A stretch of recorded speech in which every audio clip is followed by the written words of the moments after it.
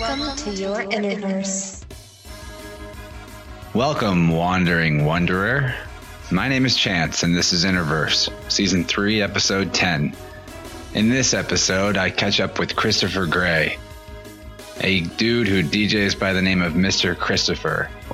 He's a really good friend of mine who I hold in extremely high esteem. In fact, I respect this young man to the greatest possible degree because he's pretty much the epitome of what I hope to achieve for myself and what I hope to see others achieve, which is to rise to a level of proficiency with your creative abilities and make it your full-time gig. And that's what he's done as a DJ. It's really impressive, and he works harder than really anybody I know. And I mean, like, exhaustively hard, and you'll hear some of that in the episode. And although I don't make the kind of dank, dark, electronic ditties like Chris does, I totally understand the exhaustive effort that it requires to put every last second of your time into manifesting your dreams. In my case, it's this podcast. Sometimes, though, for whatever reason or reasons, it's actually pretty damn difficult to get an episode out to you guys in a timely fashion, which is why this one's a little late this week. If you even noticed, maybe you didn't and I stress about it for no reason, but well, why is it that one week everything is too much to handle and another week with the same exact workload I fail to get it all done? Probably has to do with not meditating enough. Who knows though? I think also the problem lies in getting distracted and jumping between tasks way too quickly. Not very good at keeping my commitments to myself and not wasting time, and so I promise that I'm going to do X, Y, and Z, and then really only I do X. So, that's pretty crazy. We're here in July 2017 for only 10 more days, and I don't have that much to show for it compared to what my ambitions were. Hopefully, you have a nice pile of epiphanies or a newly found secret underground treasure cave that you discovered this month, but I haven't found mine yet. I mean, compared to those Chinese people who just performed long-distance quantum teleportation to a satellite, my record is pretty weak this month. Teleportation actually is something that Chris and I talked about kind of a lot in this episode, and lots of other interesting topics of esoteric nature, or maybe headier, fun type of conversation topics. Also, the massive motherload of digital audio deliciousness that Chris has evoked from the Ethernet of collective human consciousness is something we talk about quite a bit. And collective consciousness and the influence that we human beings may be exerting on one another non-physically through vibrations. It's an extremely fun conversation. We pretty much go all over the map in the places that I like to visit. So it'll definitely tickle your metaphysical and motivational fancies. And speaking of fancy, I want to shout out to my great friends Aaron and Mary Rose for doing an Instagram giveaway last week to promote Innerverse. I'm not sure who won, but they gave away a super fancy, beautiful moonstone wrapped pendant that they created themselves. I think they wrapped it themselves. They didn't create moonstones, obviously. Earth did. Anyway, Aaron and Mary Rose, they are music festival hopping, crystal vending hippies, and they run a booth called Kind Brilliance. You can find them on the web at www.kindbrilliance.com. If you have any interest whatsoever in amazingly unique, super special, shiny crystals and glittery mineral specimens that are truly blessed by the energy of their previous owners, you must go visit them online. Go check out their Instagram or their website and see the truly wondrous wonders that they channel through the world. And I have personally received several amazing crystals from them, from Brazilian quartz to fire agate, labradorite, and plenty more that I don't even remember how to say the names of or remember the names of because they're too fancy. So if you have any personal experience with crystals and various energies that they might invoke, then you also might know that crystals can really take on their owner's environment or their environmental energy. And with Aaron and Mary Rose, you really can't go wrong. They've got nothing but beautiful, loving vibes. Kind Brilliance is definitely a great name for them because they're incredibly kind and brilliantly intelligent. I swear I've seen them give away more stones than I've seen them sell. Seriously, their coolness is only matched by the epicness of their treasures, their gems and their crystals. And nobody's making me say this. They're not paying me for an ad or anything. It's not even something we discussed doing in return for the contest. I just wanted to let you guys know that they are really cool and you'll be supporting really good people and getting super high-powered crystal energy into your home if you go check out their website at www.kindbrilliance.com. Even if you don't have experience with crystals, you should go explore this. Just maybe pick out something that speaks to you. And yeah, you'll be supporting a couple of wonderful human beings. Speaking of support, I humbly request your monetary assistance via our Patreon portal.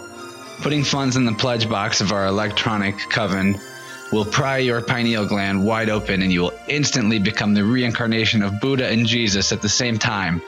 Love lasers will shoot out of your nipples whenever you want, and nothing can ever hurt you again. Technically, this is a potential possibility for what will happen when you sign up at www.patreon.com/Interverse and pledge money to the podcast. Probability-wise, it's pretty low.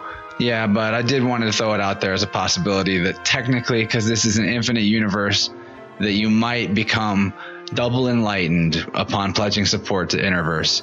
And just in case that doesn't happen, we've got some great rewards lined up for you upon signing up. Well, they're pretty good.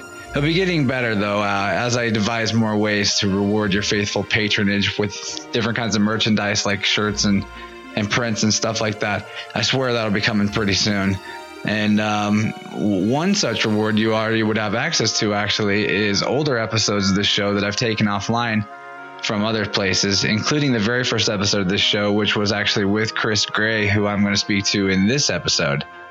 If you like this episode with Chris, you can find a few older episodes we did, actually, if you pledge on Patreon, but they're only for subscribers. So if you're already a subscriber, you should go back to the site and poke around and see if there's any Patreon exclusive content that you like, because getting some feedback from you will help me make it better for you. And also, I guarantee you'll receive my eternal gratitude if you pledge, and I promise I will support your podcast in a future life with exactly the same amount of dollars that you pledge to mine. I will remember between lives how many dollars that I got from you, and I'll recognize you through the internet and through the airwaves. And that offer only applies to if you make a podcast. I will not support anything else. I'm just kidding. I'll support anything you're up to. If you pledge to Patreon, to Interverse on Patreon, I will go check out your pages and stuff. If you, if you share your social media, share your art with me, I would love to see what you're up to. Or just share. You don't have to do that through Patreon, I guess. You could do that through any social media. Let me see what you're creating. I think that ultimately, as this audience grows, it'd be great if there were people that found each other's artwork by, going and posting on the groups and the episode pages and things like that for the show. And who knows, you might find the next person you're going to collaborate with. So anyway, if you have any ideas for things you'd like to see as rewards, please drop me a line. If you have any suggestions for upcoming guests, I'd really love to hear that. I recently got an email from a listener who suggested somebody to put on the show, and it really made my day, and it made my life easier because it was a good suggestion. So that's going to save me time. And thank you, Emily. You can send questions, comments, concern for my sanity and well-being, or any other correspondence to interverse.podcast@gmail.com. And everything I've described, from Patreon to Kind Brilliance and especially Christopher's music, all of that's going to be linked in the description and the episode notes wherever you're happening to access this podcast from. So speaking of where you're accessing this podcast, you can look it up on iTunes and in their podcast app, right? If you look up Interverse and subscribe there and leave a 5-star review while you're there, it will help like-minded lovelies like yourself to find our strange little hub of alternative conversations. Other places you can subscribe are SoundCloud and YouTube. In fact, there's a video version of my conversation with Chris up on YouTube for your tube-using pleasure. So that's that. I've said all the things. I've powered through the Thursday 10 o'clock p.m. fatigue like a champion. I love you all. Thank you for listening. If you think someone you know would like this episode, please share it. And I'm going to play us into the episode with the selection from Mr. Christopher's new EP, the Brooklyn Trilogy Part 1. This song is called Deliver Me, the first track off of his new record. All right, let's go.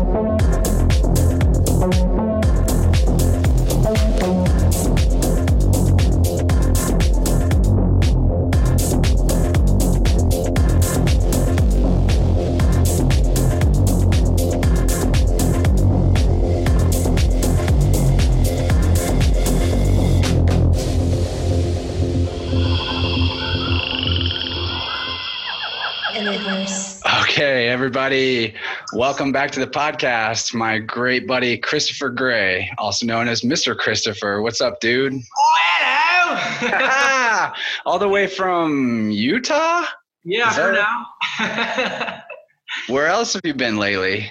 Oh, man, all over. I was just in New York for 3 months, writing a couple records. Literally putting in 12, 15 hours a day, lots of coffee, no sleep. Wow. Was that, did you have access to some facilities that you don't normally have access to in that capacity? Yeah, absolutely. I was actually with, I don't know if you know John Burke, Ghost Effects. I was staying at his studio, and there's all sorts of synthesizers and everything I need to get the job done. Cool. So a lot of learning as you go, maybe in that experience. Oh yeah, definitely at a very, very advanced rate. Just constant learning. So like, what was your daily routine like other than the 12 to 15 hours in front of a computer? Oh, that takes up most of the day, Chance. All right. So my daily routine, I would wake up, and my schedule is kind of weird. I would wake up about noon, maybe 1. I would get up, get some coffee, and then just roll over to the computer and start working as soon as I can. And then maybe take like a lunch break, maybe take a dinner break eventually, just really short breaks. Started going for walks. That really helped the brain. Actually getting out of the house. Yeah, I bet. Yeah, and then after that, just honestly constantly working until about 6, 7 a.m., maybe 8 a.m., depending on time. And then, yeah, just started all over. Knocked out 3 EPs. Wow. So you have like a whole release schedule planned out that can be, if you have all that ahead of time, then you can actually put more time into the content delivery systems. Yeah, absolutely. And like the main thing that I was striving for was quality over quantity. So overall, while I was there, I finished like 40 something tracks, maybe more. And we picked out 12 of the best ones, and we lined them up for the rest of this year. So 2017 is completely knocked out. And yeah, just dropped an EP last Friday, and then we'll have 2 more dropping in September and November.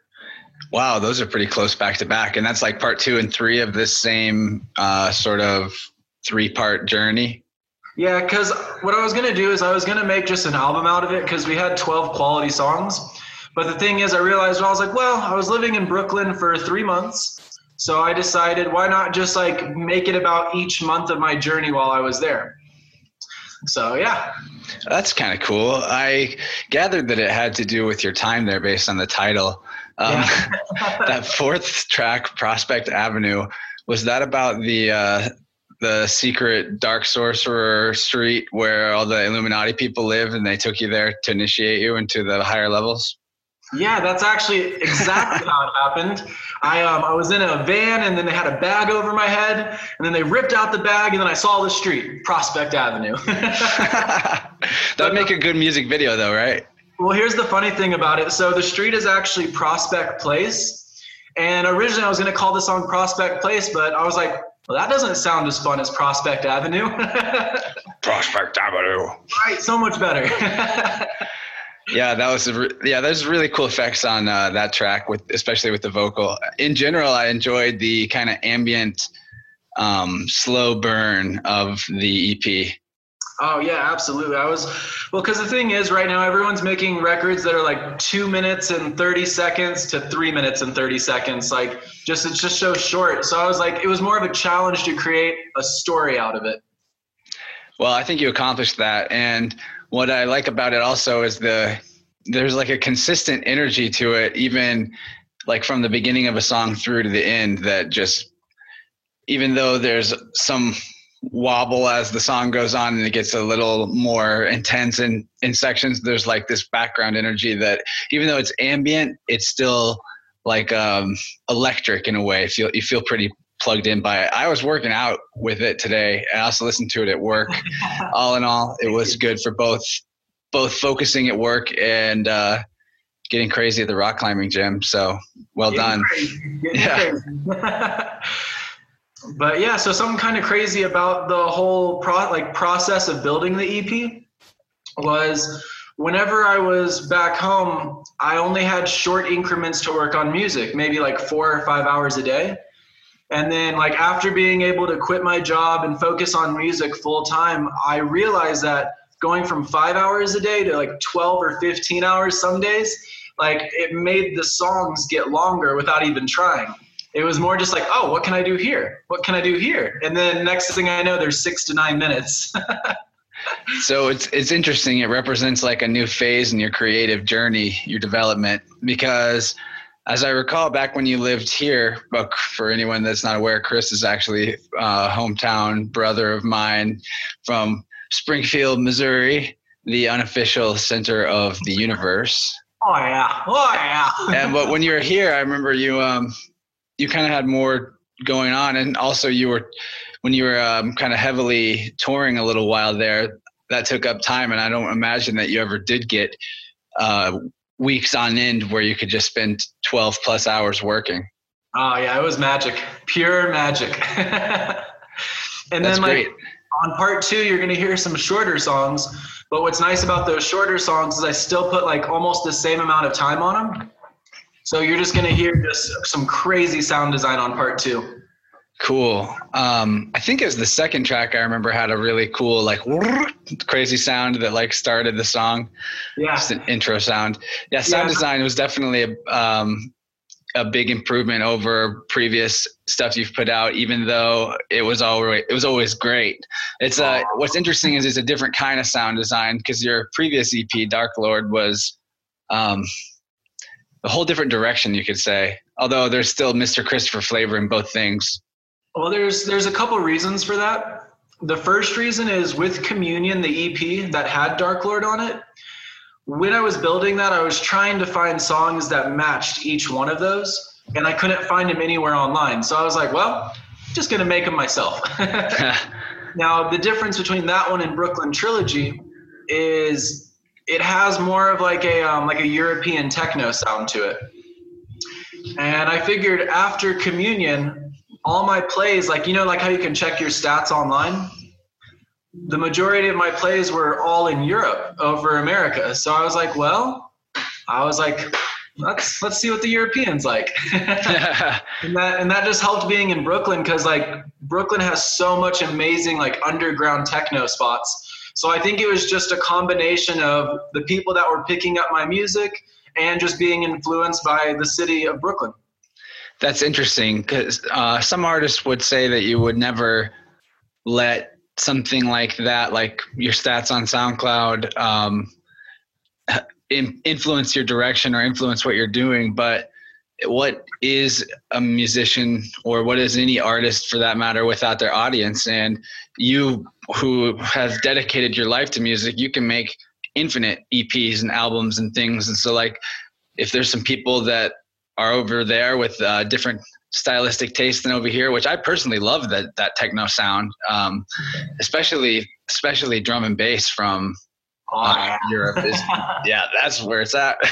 But you know, there's no reason why you shouldn't be like, I'm going to experiment with this just because it might bring pleasure to these people that are already sending me energy in the form of attention. Well, not only that, I never said it was a conscious effort. It was almost like, this is just me analyzing it from an outside standpoint. Interesting. Like, I believe that it was a subconscious effect of my plays being over there and being inspired by the Brooklyn culture. It wasn't like, oh, these people like it, so I'm going to make some dang old techno. No, of course not. Right.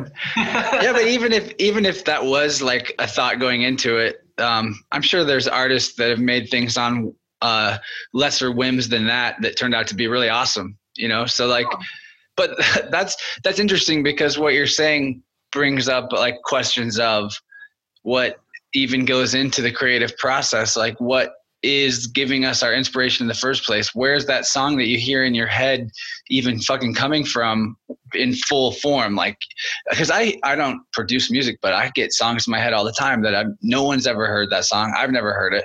The instruments are crazy. There's maybe instruments that don't even exist going on, and it'll come through in a full form. So it's not like in my brain, I'm going, okay, this part would sound like this, and then we layer it like this, and I'm constructing it. It just comes through. Yeah. So maybe this roundabout way of suggesting that maybe and I think this is what you possibly were suggesting, that the influence on your sound, besides just the change in location, because obviously that'd be a huge influence, could have been directly from the minds and the tastes of the people that were most into your music recently. I mean, yeah, absolutely. And I mean, it could have also been everyone was like focusing their energy on this thing, and it just maybe world thought big, everyone's thinking about it, and maybe you tap into that. Well, and it doesn't take very many people in a population group to be able to influence the larger population. All the studies that I've ever checked out that were involving like a group of meditators that meditate towards a certain goal, like peace for a certain situation or reduce crime in their city, it's like less than 1%. It's like half of a fucking percent of the population that is required to come. I swear it was like you needed like 100 people per million or something ridiculous. I don't even know. In these studies to actually make a dent, because they have shown that people all meditating for, like, for example, reduced crime in the same city will actually demonstratively create a reduction in crime for the period that they are engaging in the practice together and regularly. Oh, absolutely. I mean, if you think about it too, like if you rub your feet on the carpet and then like touch your buddy on the arm, you'll shock him. We have electricity flowing through us, an electromagnetic field around us. So if you get all these fields together, who knows what we can accomplish? Or if someone's thinking about something, who knows how it can affect it?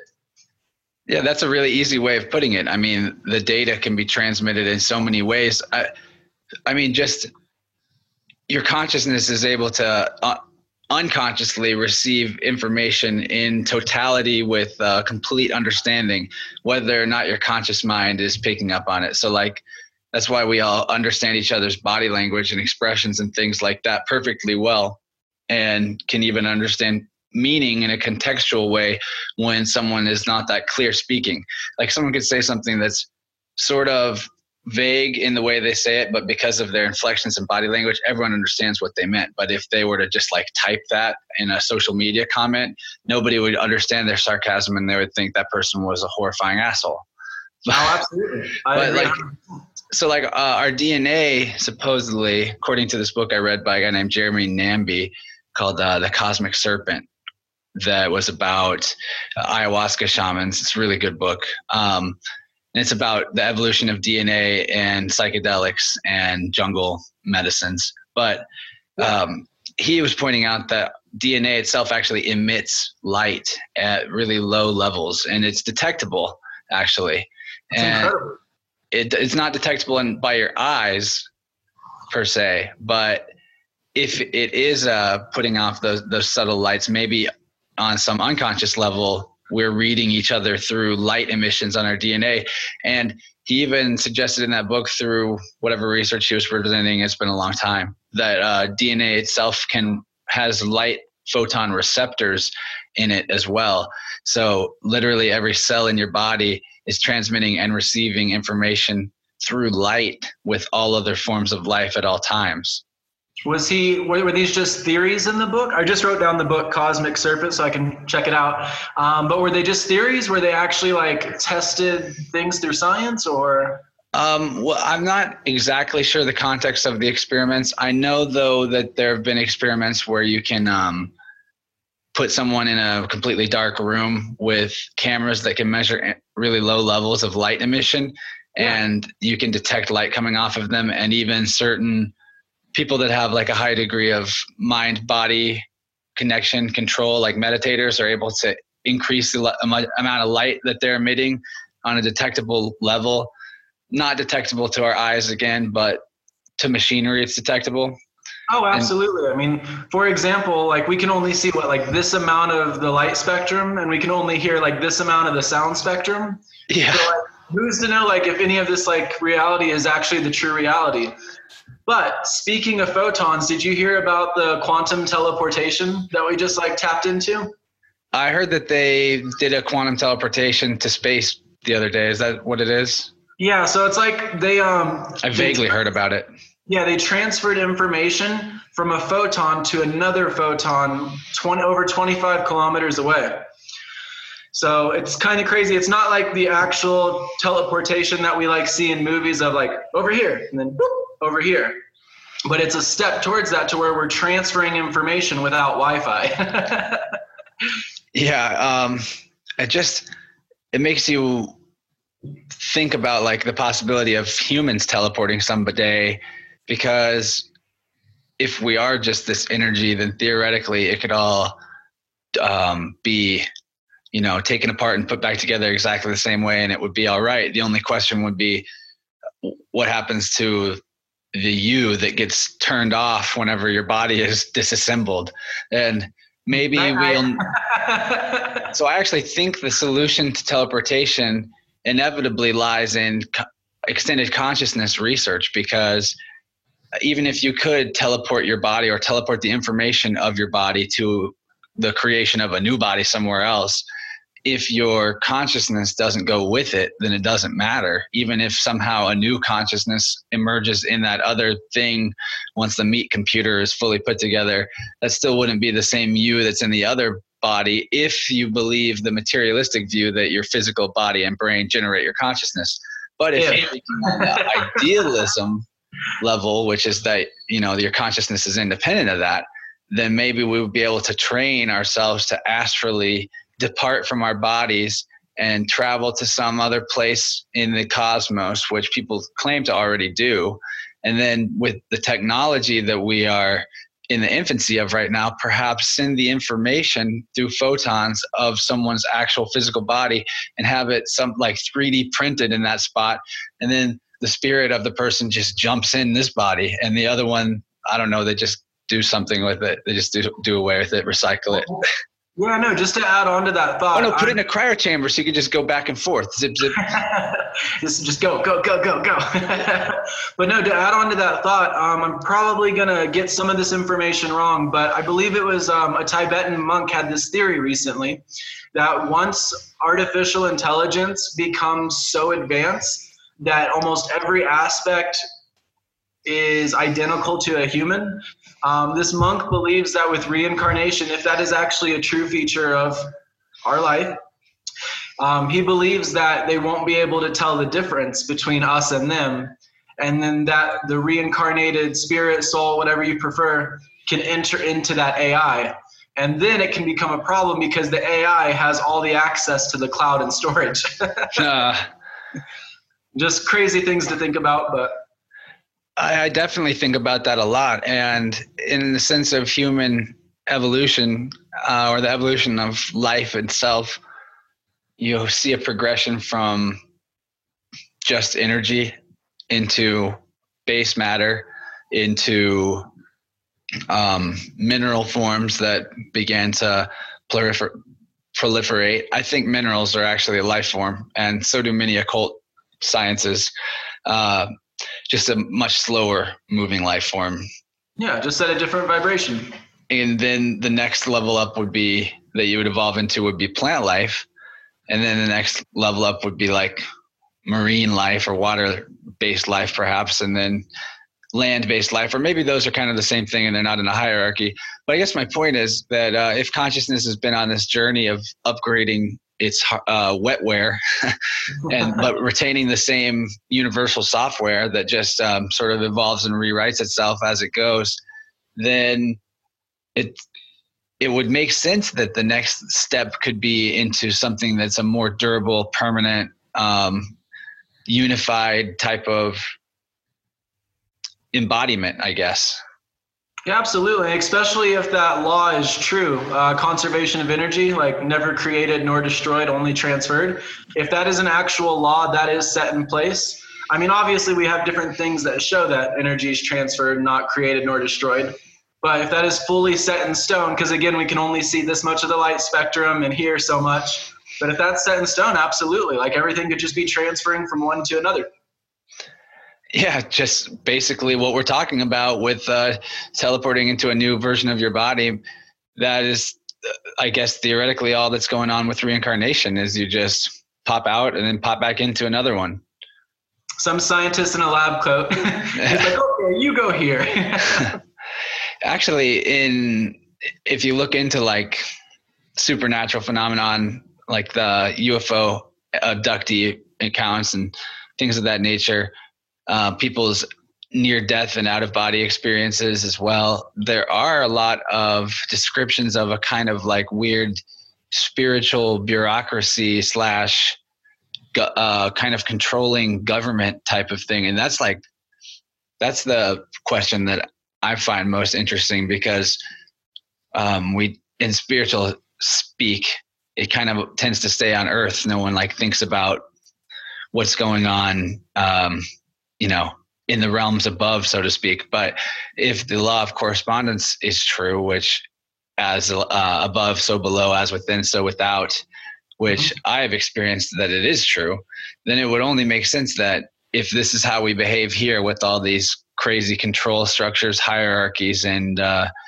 bureaucracies, then the spirit world is probably fucked like that too. Spirit world's got problems too, damn it. I mean, right? Wouldn't that make sense? I don't know. I was actually talking with someone the other day, kind of about that with the as above, so below.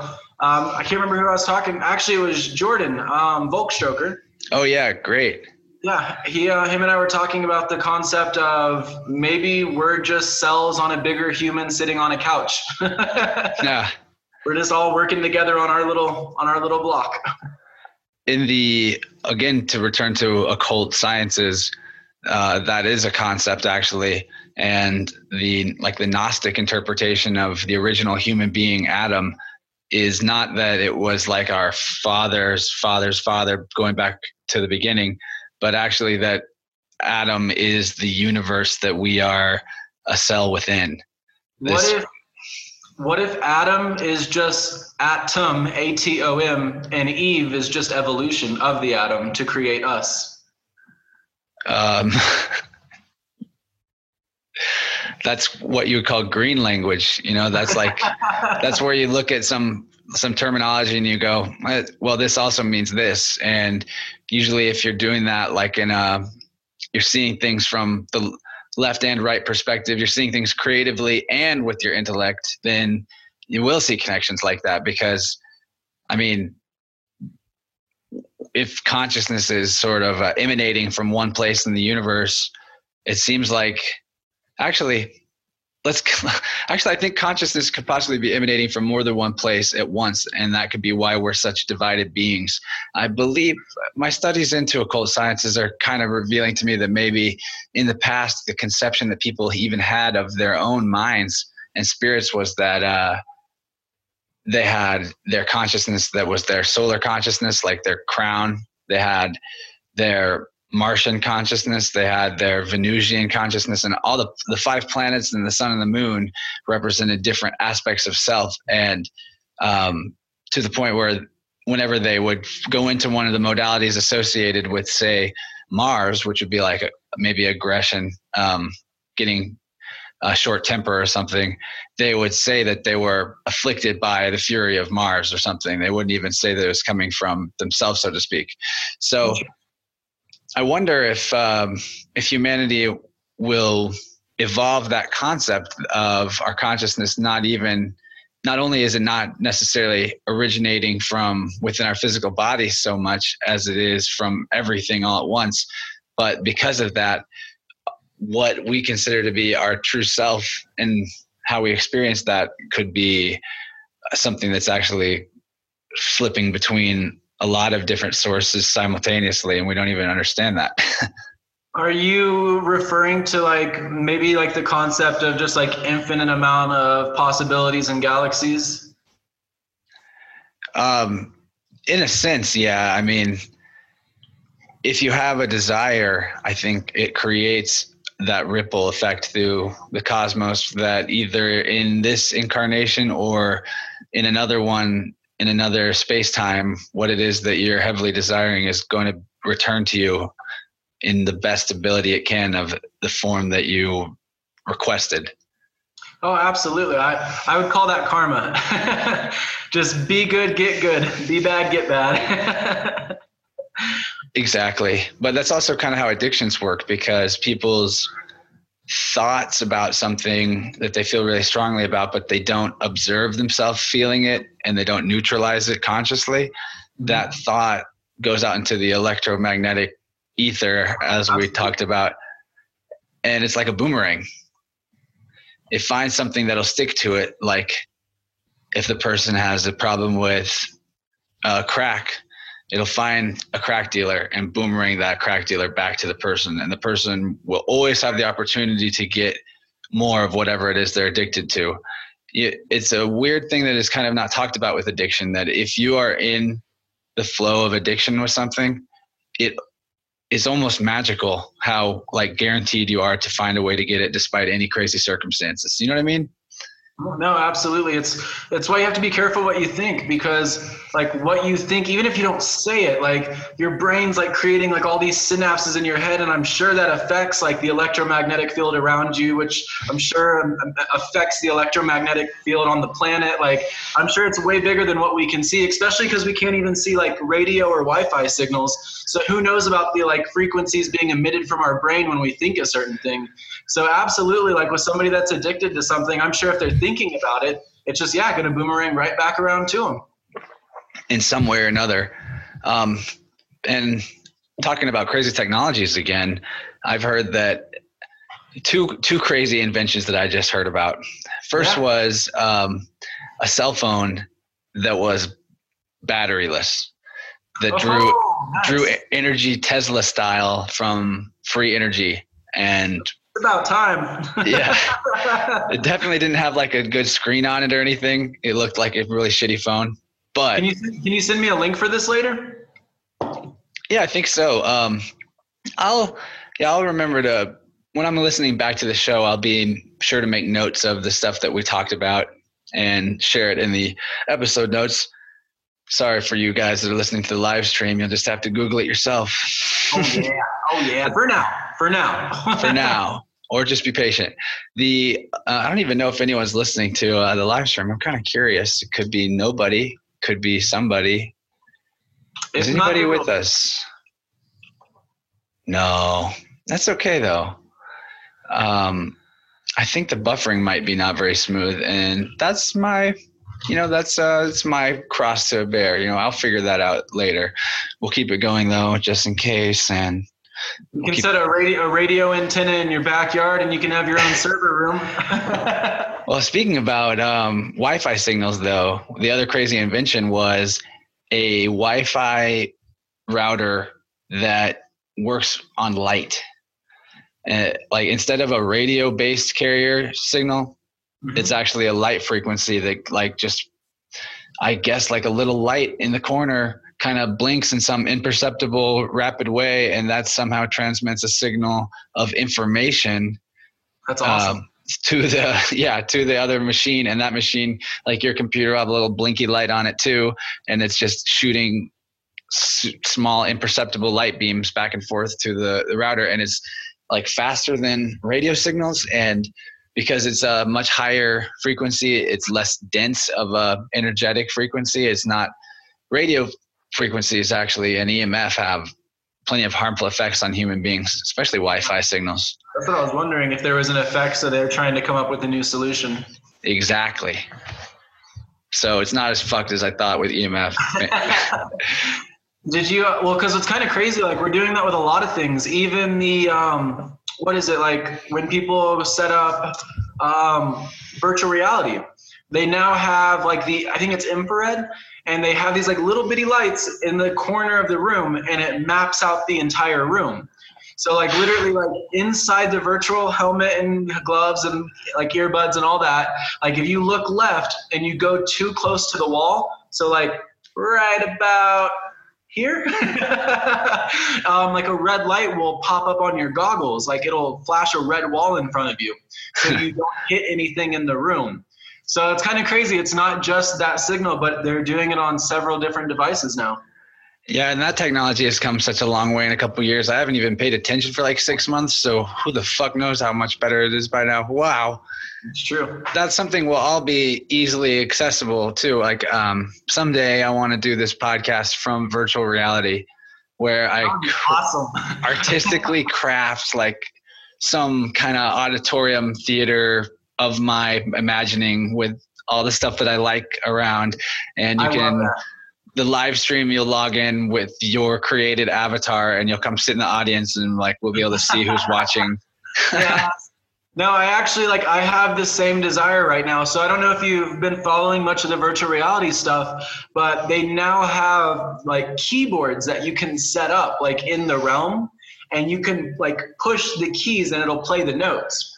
So what I'm waiting for is once they have the gloves weighted to where it actually feels like you're pressing the key. Haptic gloves, they have that.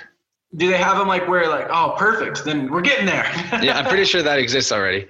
So, but I'm just waiting until it's like so perfect. So whenever I'm traveling in hotel rooms, I don't have to carry any music equipment with me. I literally just set up the entire hotel room and I'm good every night. How cool would it be for a performance if you had a VR keyboard and then somehow holographically projected there was like a light keyboard in front of you and you were just like jamming wherever you wanted on the stage and like basically a wizard? I don't know. With Tupac and Elvis. Yeah, and Michael Jackson, I'm sure, is next to be turned into a hologram. It's been long enough, right? I'm sure maybe not. His family might be saying no. They'll be like, not yet. I think Hillary Clinton was a hologram those last couple times that she was on TV. I don't know. I'm just kidding. I don't know. She's a lizard, not a hologram. Reptile people. That's awesome. But yeah, I wanted to say thank you for rocking my shirt to this podcast. Oh yeah. Oh, look at that. Oh, look at that.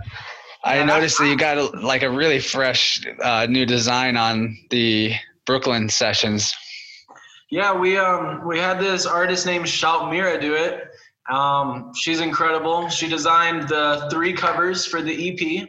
I don't know if you realize the head on the first one, it has an M and a K hidden like on the outfit. Oh, I noticed. Yeah, and then we have 2 more that I'll be unveiling soon enough. And yeah, then we have that sigil with the M and the K in the middle of it too. So yeah, man, that's pretty sweet. You gotta keep the new art flowing with the new music. That's kind of the beauty of how much the music scene is exploding right now, is it also grants opportunities to all these graphic designers and stuff, other than the musicians some musicians are just doing that themselves too, which is pretty cool as well. Yeah, that's what I did with the artwork. So like I had her design the Mr. Christopher part and the head and the sigil, and then I arranged them together for the artwork. And then, yeah, you have a lot of people that are doing it themselves, but sometimes you need to just focus on music. So absolutely, it's helping all the graphic people, i.e. you helping me with some stuff as well. People should know Chance is quite the graphic designer. He's done some pretty cool stuff for me. But yeah, it's awesome because it's able to get everybody involved, because you can do it all yourself, but why do that when you can have some friends help and put the creative process together? Yeah, it's good to be able to learn how to do a lot of different things, but the people that go really far in a certain thing dedicate everything they have to what they're doing, and then put people that they trust in charge of the stuff that they don't have time for. I read this thing the other day online. It said you may have the same 24 hours in a day as Beyonce, but you also don't have her like team of 200 people to help. God, yeah. Half of those people keep the babies warm for sacrificial dinners. Oh man. Oh man. Did you hear? Yeah, I don't know. Like, I can't comment on that because I don't know. Beyonce and Jay-Z, I feel like there's some cool people and they probably know way more than I do. No, dude, they're totally cult. I mean, I think for me, it's clear because of the imagery that they put into performances and the lyrics and the message that especially that Jay-Z promotes, seems to me like, I don't know. We don't have to go there, but because you can't prove who is and who isn't. But what's that? I was like, what else do you do? I mean, he's already got the money, got the fame, got all that. I mean, join a cult. Come on, you got to get new experiences. No, the cult is what gets him the money and the fame. Oh, see, I'm doing it all wrong. That's how artists that don't really have much talent, that somehow are huge, that are heavily promoted by mainstream sources, they're probably connected in a different way. And that's how they got there, in my opinion, especially granted that they seem to have, like, mainstream top 40 artists have like a real uniformity of message and content, and it's always promoting the party culture or the victim culture in some way, or the aggressor culture. Like there's always some kind of negative output stream into the mass consciousness, anything that's like backed by mainstream music industry whatsoever. Oh yeah, I would say it's not just music. It has been for decades. Yeah, but the thing is too, like, it's also, I feel like a human desire to want some of that as well. Like for some reason, us as humans, we crave that in a really weird way. Like I think, like, for example, like suburban kids like that live in a cul-de-sac that have never been around super thug stuff or gangster stuff, like attract to the thug and gangster life. Like even though it's a negative connotation, those people eat it up and buy it up, and they go and get the records and do all that, and it increases the sales. So everyone else is like, well, I don't want to make this type of music, but it's going to make me a lot of money. So it could also just be not necessarily there's an agenda, but that's what maybe humans also want too. So I'm just feeding it to them. How I see it is, to go back to the law of correspondence, because humans behave in a way that and demand that, as you described, because it's true. Just like in many other places, humans are consciously ignorant of something, and the institutions that are around that thing support their ignorance. For example, like food, like fast food. Anyway, the law of correspondence is being in effect. If people do desire that type of content and that type of image, and like with the gangster rap thing, the whole dominator gang type, like tribal nature of that, that it is kind of playing off of, like, the perpetuation of it is kind of playing off of primal human fears and inherent human archetypical concepts. So it creates that feedback loop where not only do the artists, like you're saying, think, oh, this will make me money, so I guess I'll make music of that nature. And not only are the kids promoting it, like actively supporting it and wanting it, then you also have the third party that comes in, which is the middlemen that, because we are choosing it, they are forcing it on us more. The law of correspondence is a terrible explanation. Sorry. Well, no, you're good. I want to make it very clear that it's also not just that people think they can make money off of it, like the artists themselves. I mean, it is that for sure, but there's a lot of people that have grown up that's all that they know. And the best art is to talk about your experience and to talk about what you know. So I can't knock that, because I have a huge background with hip hop. So. Oh yeah, for sure. And but just like in anything else, there's the people that really experience a thing, and then there's the wave of posers. Oh, in everything. In everything. Pop, everything. Yeah, this is something that I like to bring up on the show, which is that, like, original thinking is the reason you're here. If you're following groupthink in any capacity, you're fucking up. Yeah, we were actually just talking about this briefly on the phone call earlier. Like, we like that, and maybe this is just everybody is the universe experiencing itself, like, subjectively. So yeah, that I think is also the main purpose of our life. Literally just creating as much original content for the universe and storing it with new information. Because if everyone's doing the same thing, you're not feeding the universe any new information. And I got to give credit to, again, Volkstroker on this, because him and I, like, definitely go down the rabbit hole about this a lot. But absolutely. Well, that's a really good point, though. Like, if you aren't the one supplying it with new information, then with new experiences, new novelty, then it's going to absolutely. It'll do it for you in a tragic way. It'll be like, oh, you couldn't come up with anything unique on your own, so how about the most horrible, uniquely awful suffering instead?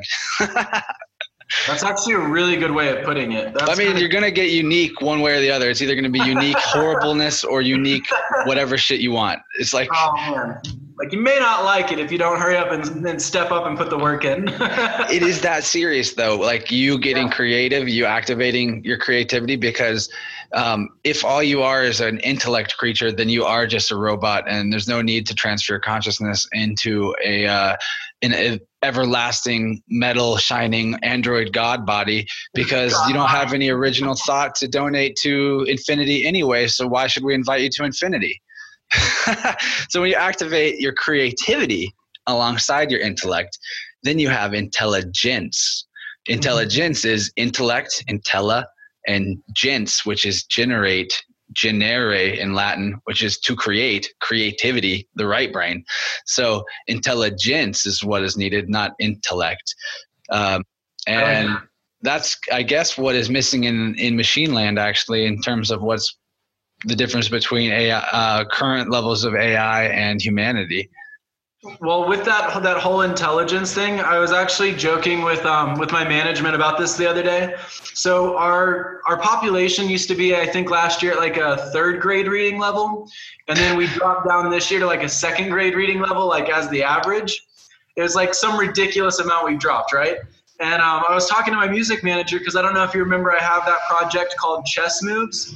Yeah. I was asking him, I was like, should I have called it checkers? Like, was I going too far on this? A lot of people don't fucking know how to play chess, man. Yeah.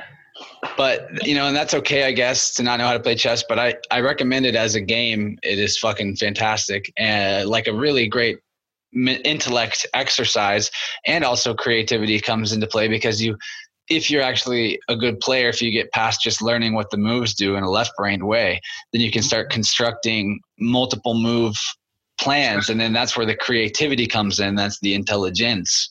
And it's also metaphorical for reality. Like if people don't know how to play chess, then they're definitely not going to realize they're a pawn on a chessboard. Not only that, but it's like one of my favorite things about playing chess is that you can learn so much about the person. So if the person goes for like that Napoleon move where they try to get you out in 2 rounds, like you can learn so much about the person and how they operate their life just by them operating their little army on a board. Dude, we should play online chess after this podcast. Oh man, I'll get stuck for several hours. Yeah, let's do it before you go to bed. All right, I'm down. Okay, we'll play one game, like online chess somewhere. That'll be fun. We're gonna have to do 3. 3. We'll see.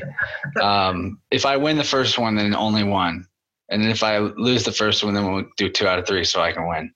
All right. Solved. Yeah, challenge accepted. Cool. That gives me something to look forward to. Speaking of going to bed, I have to once again apologize to you. We were actually going to do this podcast last night, and I just fucking passed out. How could you? I was actually planning to take like a small meditation, close my eyes, and then it just didn't work out. I got just too jacked up from the rock climbing gym, and I've been continuing my war against daily coffee, so I haven't had coffee for a few days. Good job, me. Actually, I lied. I actually put a little bit of coffee into my protein shake before, like powdered coffee before this podcast. But see, like that's my whole point is I'm getting rid of the daily habitual use of coffee and instead moving towards using it for a purpose, because like actually right now I feel pretty jazzed up in a good way. So it was worth it to do. But if I was just like pounding coffee in the morning and then maybe a little in the afternoon, and then I had some right now, it would be meaningless. Well, 2 things.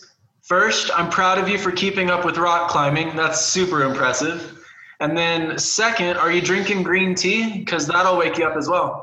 Oh, yeah. That's my replacement for my coffee habit. And it's a lot smoother on my jitters, for sure. Yeah, I'm super jittery. I'm like, Green tea with like some lemon balm is so fantastic, though. Oh, yeah. Heavenly. I bet there's a lot of great Asian food in New York while you're there. Yeah, New York was awesome. So like the first 2 months that I was there, like I took it a little too seriously. I was like, okay, I'm here to work. I'm doing this. And like, I didn't leave. And my music management company, TSG, they're the ones that put me up. They were covering my place and everything while I was there. And they're like, okay, Chris, like you need to get out of the house. Like go like do some things. This is not okay. Yeah, no, and it was great. Like I knocked out a bunch of stuff. Like I think I just like really impressed them, and that was like the whole mission. I wanted to basically prove myself, prove I was the one. You're Neo. But yeah, is he the one or is it Mr. Smith? Yeah, that's actually a question I brought up with Haley the other night. I was like, but Agent Smith makes everybody into himself, and he unifies everybody in the Matrix into one consciousness. So maybe he's the one. Yeah, the Oracle said Neo's not the one. He asked. But back to Chinese. Oh, that's a good point. She doesn't tend to lie. She didn't lie about anything else ever at any point. Ever, yeah. But back to the Chinese food. Absolutely, they had amazing Chinese food. I would left fuck that. The Matrix is way cooler. No, I agree. It's actually like a toss up. Yeah, you're right. I love Chinese food. I love it. Since I've gone vegetarian, it's actually one of the few places where you're like guaranteed to be able to find a vegetarian dish is Asian places. Actually, have you heard of Purple Carrot yet? No. Write this down. Do you have your pen and paper? Well, I'll listen to this again later, but I'll write this down. No, I'm listening. It's worth it. So you set up this like subscription through it. It's called Purple Carrot. And it comes every Wednesday. And like my music manager, he's not vegetarian or anything like that, but he's been ordering it for me just like to kind of stay healthy as well. And it's all like meal preps, and it's awesome. Like it's all vegetables, like fruit, everything. And they give it to you in portions. So you cut it up, cook it, and it's incredible. All vegetarian meals, all done amazingly. Okay, I'll check that out. I'm not sponsored by them either. I need to be for as much as I'm talking it up. Yeah. No, like that's a great thing about this show is the only sponsorship or the only ads you'll hear are like legitimate organic ads. Because I thought about doing those kind of sponsorships on the show and like, hitting people up and saying, hey, I'll promote your thing for X amount of money per show. But I like it better to be totally Patreon supported. Are you doing a Patreon soon? I will be soon. I've actually I have this like little like notebook, this little journal of like all these like things that like basically missions and how to accomplish each mission. So yeah, that's actually something I'm looking at setting up right now. I just want to have everything going just a little bit more in the direction that I need it to. But absolutely. How's yours going? Oh, it's going great. There's like a solid nearly 50 people pledged right now.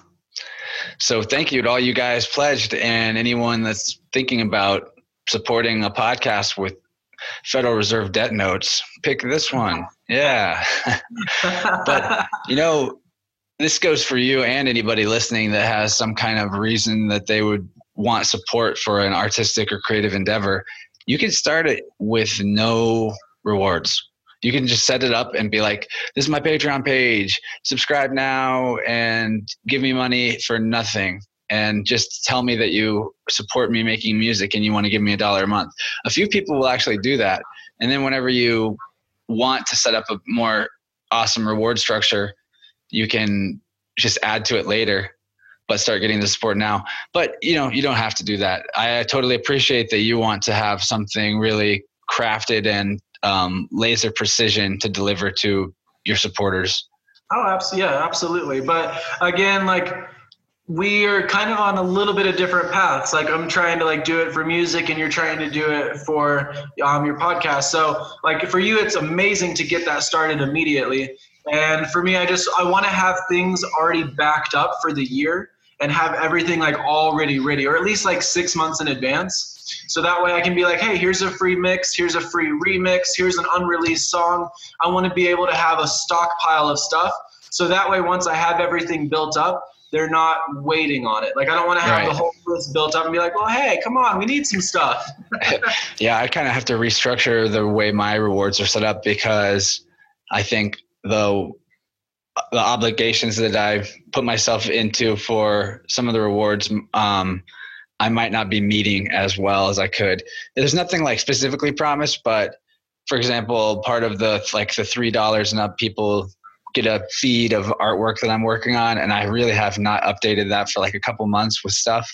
And there is stuff on there that you can get, and it's always been my intention to upload at least like once a month with big packs of digital artwork, because anyone that's doing like creative stuff could possibly benefit from having some of the weird patterns and designs that I just come up with in my spare time that I don't have anything to do with. Yeah, sort absolutely. of just like, graphics packs, No, it's a great get idea. more of those put out there. And you should set up like a reminder, like a week before the first of every month. That way it gives you like 7 days to get everything prepped. I'm a mess with reminders and calendars, but I'm getting better at it. Yeah, but I definitely see the benefit in getting a big chunk of work done and then parceling it out. Like in the past, if I ever am able to harvest several interviews at once and then have like a bank of them to be producing as episodes, it's way better. I do a way better job with the actual editing and production process because I have more time to do it. I'm less under the gun.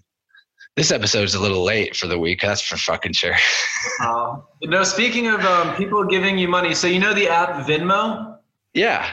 So on Facebook the other day, I saw, this is the craziest thing ever. Like some guy was like, hey, it's my birthday. Will somebody Venmo me money? And people started Venmoing him money. So I thought like maybe on my birthday, be like, if anyone wants to take me out to eat, and then like I set up a live stream and be like, all right, Jessica got this appetizer. Thank you, Jessica. But I'm just like, technology's getting so crazy. Like we used to have just to give it to you in person, and now we can send it in 2 seconds. I know it's remarkable how many people you can actually connect with in a short amount of time in a very, for them, what feels like a very close up and personal way. I mean, I say that from the experience of being the audience member of several podcasts and radio shows and fans of many different artists and musicians. And, everyone has a different level of themselves that they put out there and expose to the world. But, a lot of these people I follow, it feels like they're like my best friends. So it's, weird because they don't know you at all, but we are able to literally be in at least one directional way that close to people if we choose to put ourselves out there like that. And I think it's cool because it helps people with changing the quality of their attention and changing the type of information they're taking in. The fact that we're able to start replacing the entrenched institutional media structures that have kept people in a box. Yeah, for sure. Absolutely. Just so if anyone at home's watching, we love you. That's true. Actually, we actually for real totally love you a lot. That's why we're here. And it all starts with loving yourself. You got to love the person closest to you and then love everybody around. That's a great segue to one of the things that I've been meaning to ask you about, which is, do you know what MrChristopher.com is? We're not allowed to talk about that. No, that was a joke. That was not. No, it's not a joke because I'm in like a bidding war with this guy. I've been trying to get this website from him. Like this guy has had this website since before I was born. Like I'm telling you, and not only does he have that website, his name's not even Christopher with a K. Fucker. For everyone that wants to know, the website is like it's not safe for work. Do not go there. Yeah, do not go there at work. It is like the most extreme gay bondage you could find ever. I actually, no joke, at work today, I typed in that at the URL because I was looking for your website, and our company router and firewall blocked the site, and I was like, I fucking hope that doesn't send like a red flag to our IT somewhere. Oh, gay porn. Like, damn it. But honestly, I'm getting to a point, as I get older, I kind of like it being there. So it makes it that much more fun to search for my stuff. I'm not even mad. I was mad the first couple of years, but now I'm just like, it's just you got to laugh at that shit. Otherwise you'd go crazy. Oh yeah, absolutely. But I've been trying to get a hold of him to get it, and no, he spells it with a CH too. He literally, like, I checked out his domain list. He has like 400, I think, or 300 websites. So whoever's watching and can get a hold of him and get me that website, I will buy you a cupcake. It'll be a really good cupcake too. Will be the best. Okay, so what I really meant to segue into with the thing about self-love was that you've been on a really good health kick lately, you were telling me about, and I'm just curious what kind of things have changed. And like, I guess I'll also ask, when did you get to Utah? Did coming out to Utah catalyze some of the changes? And just tell me about like recent life for you. Yeah, so New York, I was like super locked in, and I tried like running while I was there, but there was just constantly people on the road, and like it was just obstacle courses, dogs, like everybody out, and I was just like felt like I was constantly having to go around them. And then once I got out here to Utah, and again, I'm out here in a studio in Utah, just kind of finishing up some music for 2018 right now. But my music manager just like got me on this health kick. I've been running 2 miles a day every day, which is unbelievable for me. Like, again, I stay glued to a chair. Yeah. So, I mean, getting up and walking not even a half a mile, let alone 2 miles every day, running it nonstop is ridiculous. And then, yeah, I've just been eating a lot healthier. I haven't had a soda in forever. Honestly, like, I just really want some soda, some ice cream, some pizza. Like, I just need to have, like, you know how most people, like, have, like, a relapse on drugs? I just, like, need some junk food. Junk food is drugs, man. That's true. That's true. It's just as addicting. I mean, it's chemicals you put in your body that are addictive and make you happy. So that's drugs. But no, that's like the one thing I've learned about myself, because not having to go to a call center and sell vacation packages every day and having all this extra time for my brain to run wild, I've learned a lot about myself. And the one thing is, like, I have an addictive personality, but it can be to anything. Like, my addictive personality is like whatever I'm doing. And that's what's nice about running. I realized I got addicted to it. So like I missed one day not running, and I felt like a piece of shit human being. I was like, who am I? How could you? But no, it's been great. I absolutely love it, and I would recommend it for anyone that makes music, or even are in front of computer screens. Get out and go run, because you got to have your mind, body, and soul. So get your tempo right.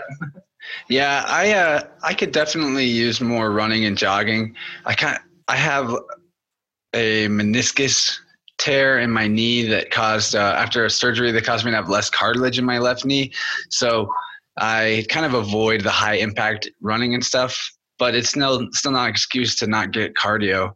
But you're doing climbing for several hours. Like when I was on the phone with you earlier, the audience needs to know, like, you're on the wall for a while, and I feel like that'll probably do some good damage. Does that hurt your, like, where you had your incident? Like whenever? Oh no, I don't really have any pain in it. It's just that if I go through life with a habit of something really high impact, like jogging on concrete, doing it regularly, then it's going to be a problem later. But if I kind of avoid those type of exercises, then it might go longer before it acts up on me.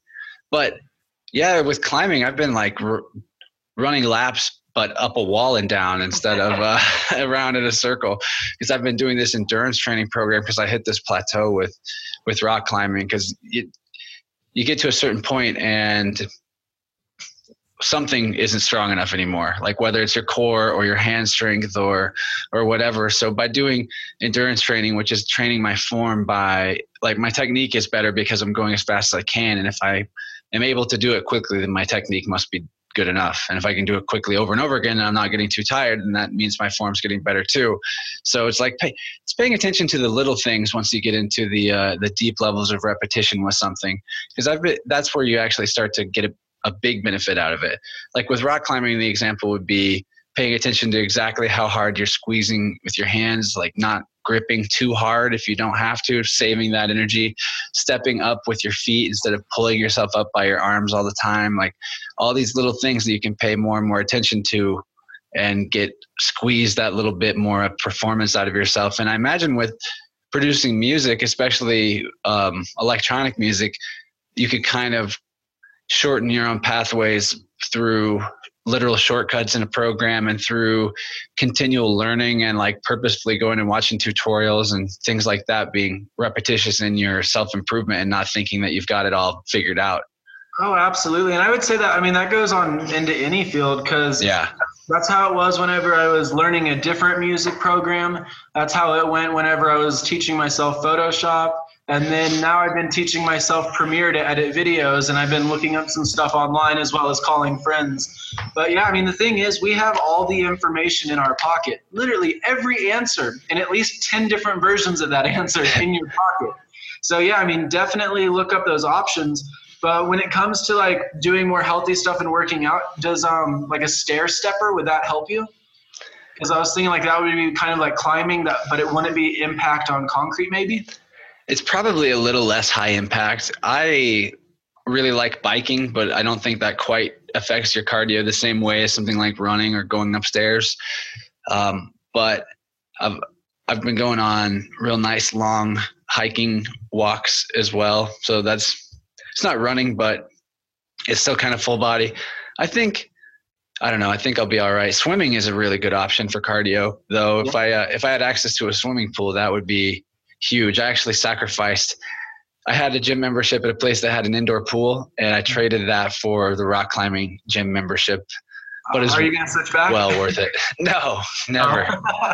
Dude, rock climbing has become like a weird mystical thing for me. I've repeated this before, but I think everybody should find something where they have to physically try as hard as they can, because even though like jogging and lifting weights and all that is really helpful to do regularly, you can easily go through those type of routines at 70, 80% effort or even lower and still feel like you did a good job.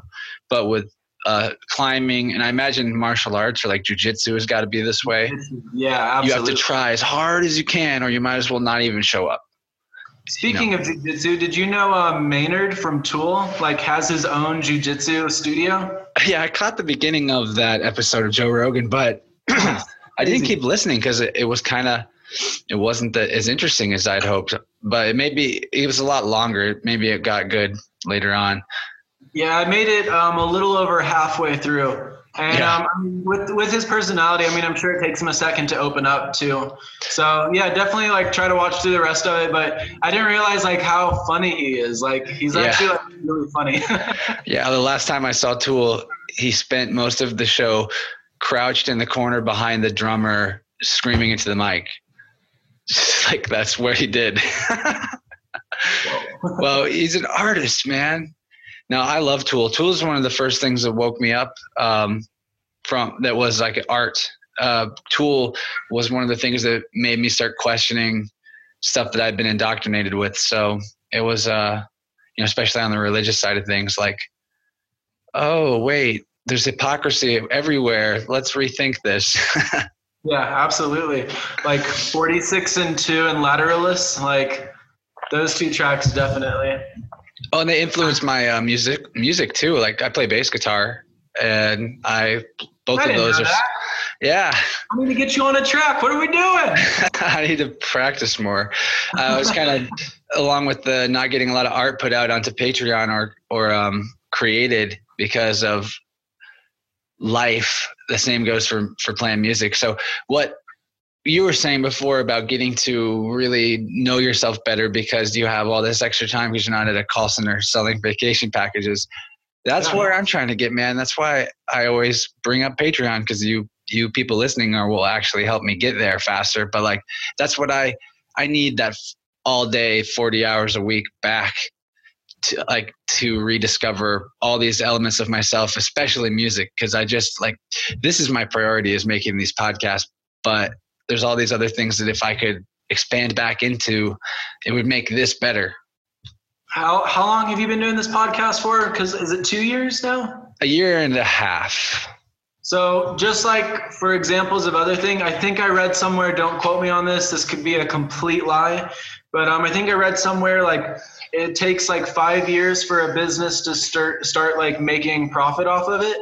And I'm sure with the internet, that's probably cut down. So just make sure you keep up with it. Cause like, I also read somewhere once, overnight success takes 10 to 15 years. Yeah. Well, before the world catches on to it, there's been a lot of effort put into it before. Well, that definitely seems like the only way that anything could ever happen in terms of like growth. It's not, once I got in there and started trying to get this show out to people and create it, I realized that the thing that's really going to get it out to people is really the guests more than it is me. And I have this tendency to spend too much time worrying about small details of creating the show instead of the really important details, like book a really great guest. Like you're somebody I've been wanting to get on for months, and I could have at any time in the last couple of months, I could have hit you up and been like, come on, Chris, do a show with me.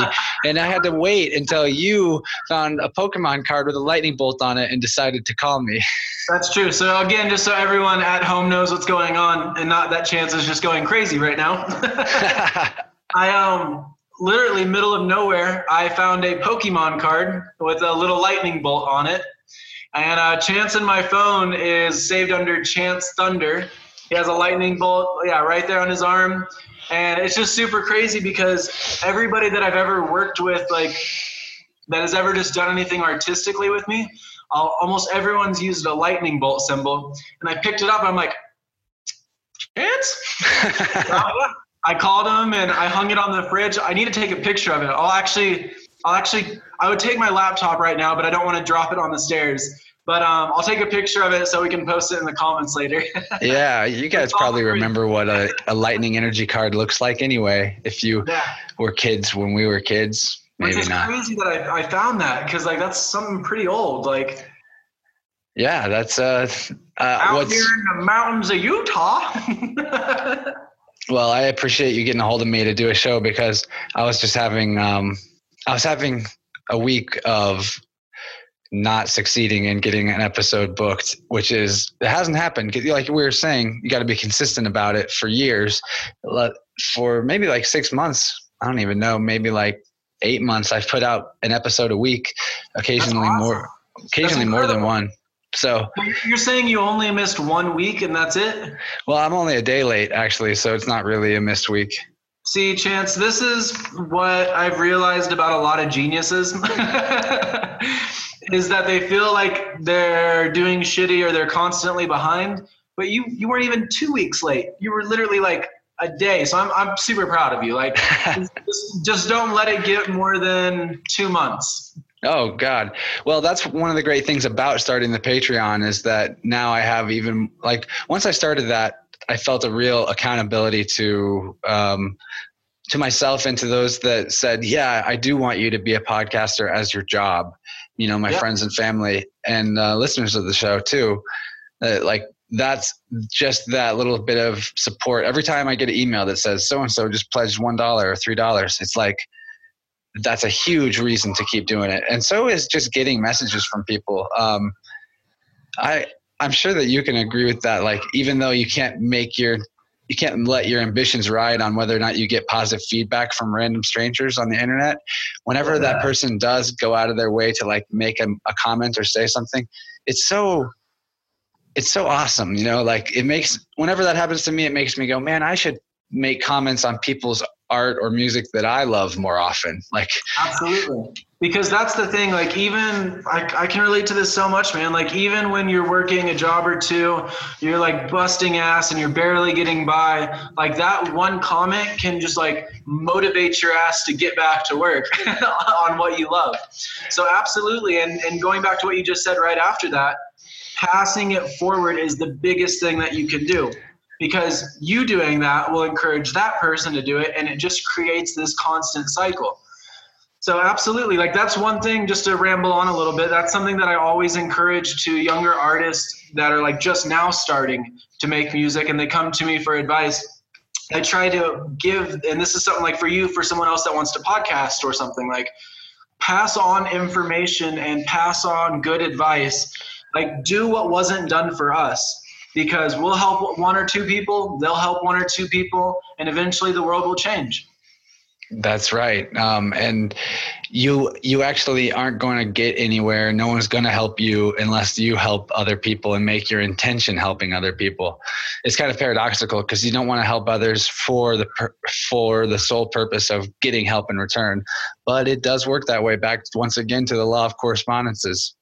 I actually, real quick, before I forget this thought, I heard like a really great analogy for this the other day. Making those relations with people is like putting money in a bank. If you go to a bank for the first time, you can't just ask for money. It's not going to happen. You have to put money into the bank, and then you can ask for the money later. So it's just like the same thing with human reaction. Like, you don't want to just go and ask a bunch of people for stuff. Like, just help people with stuff and don't expect anything in return.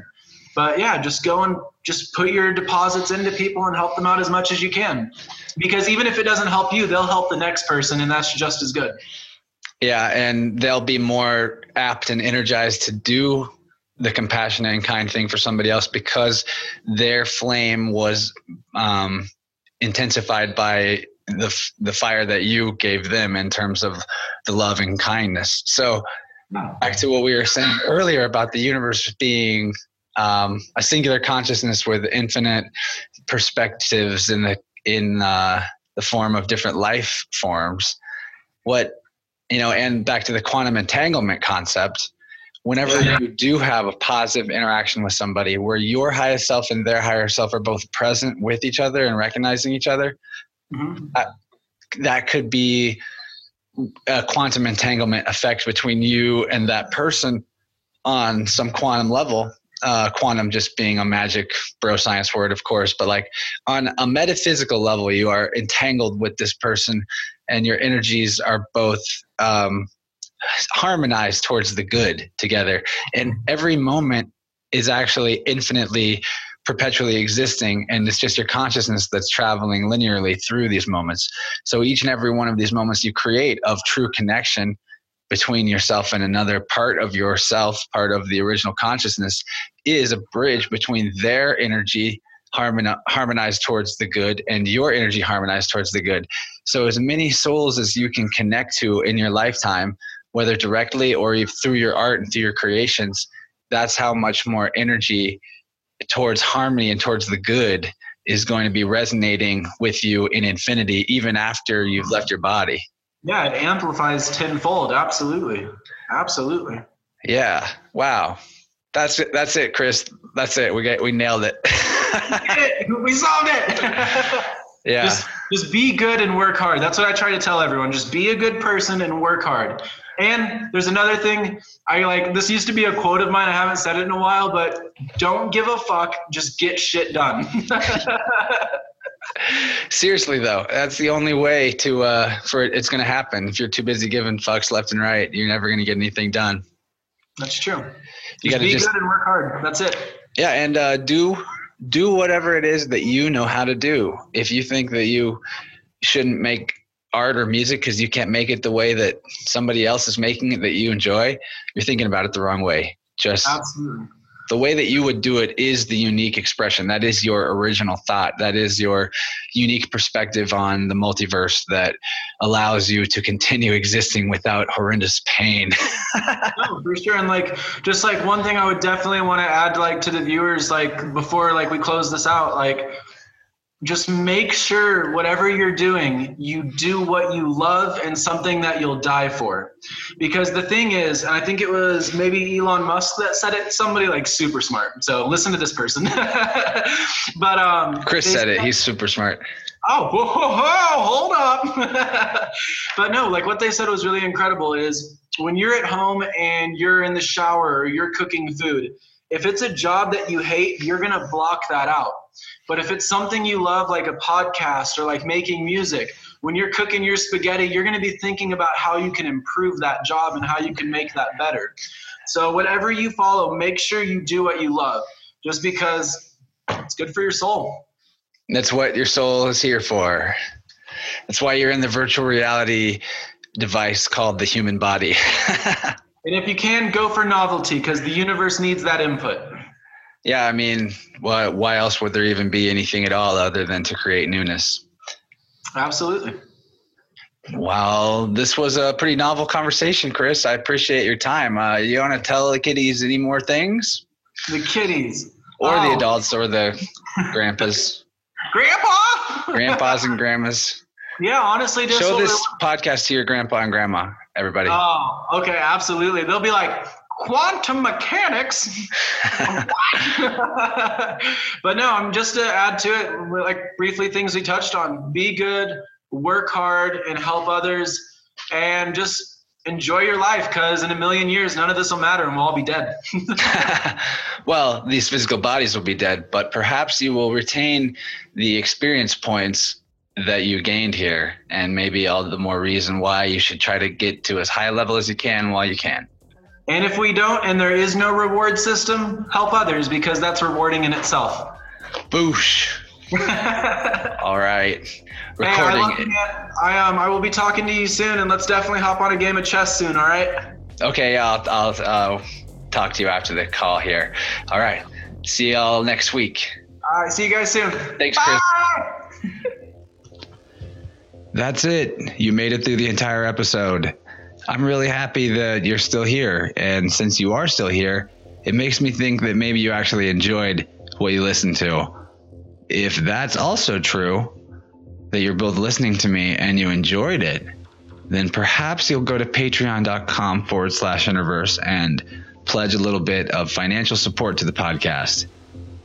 All right. Well, you already know why that would matter and why that helps. So thank you for listening. And I hope you have a wonderful week full of creating exactly the type of shit you want to create and none of the tremendously awful, horrible suffering that you don't want. Okay. I love you. You're amazing. And sayonara.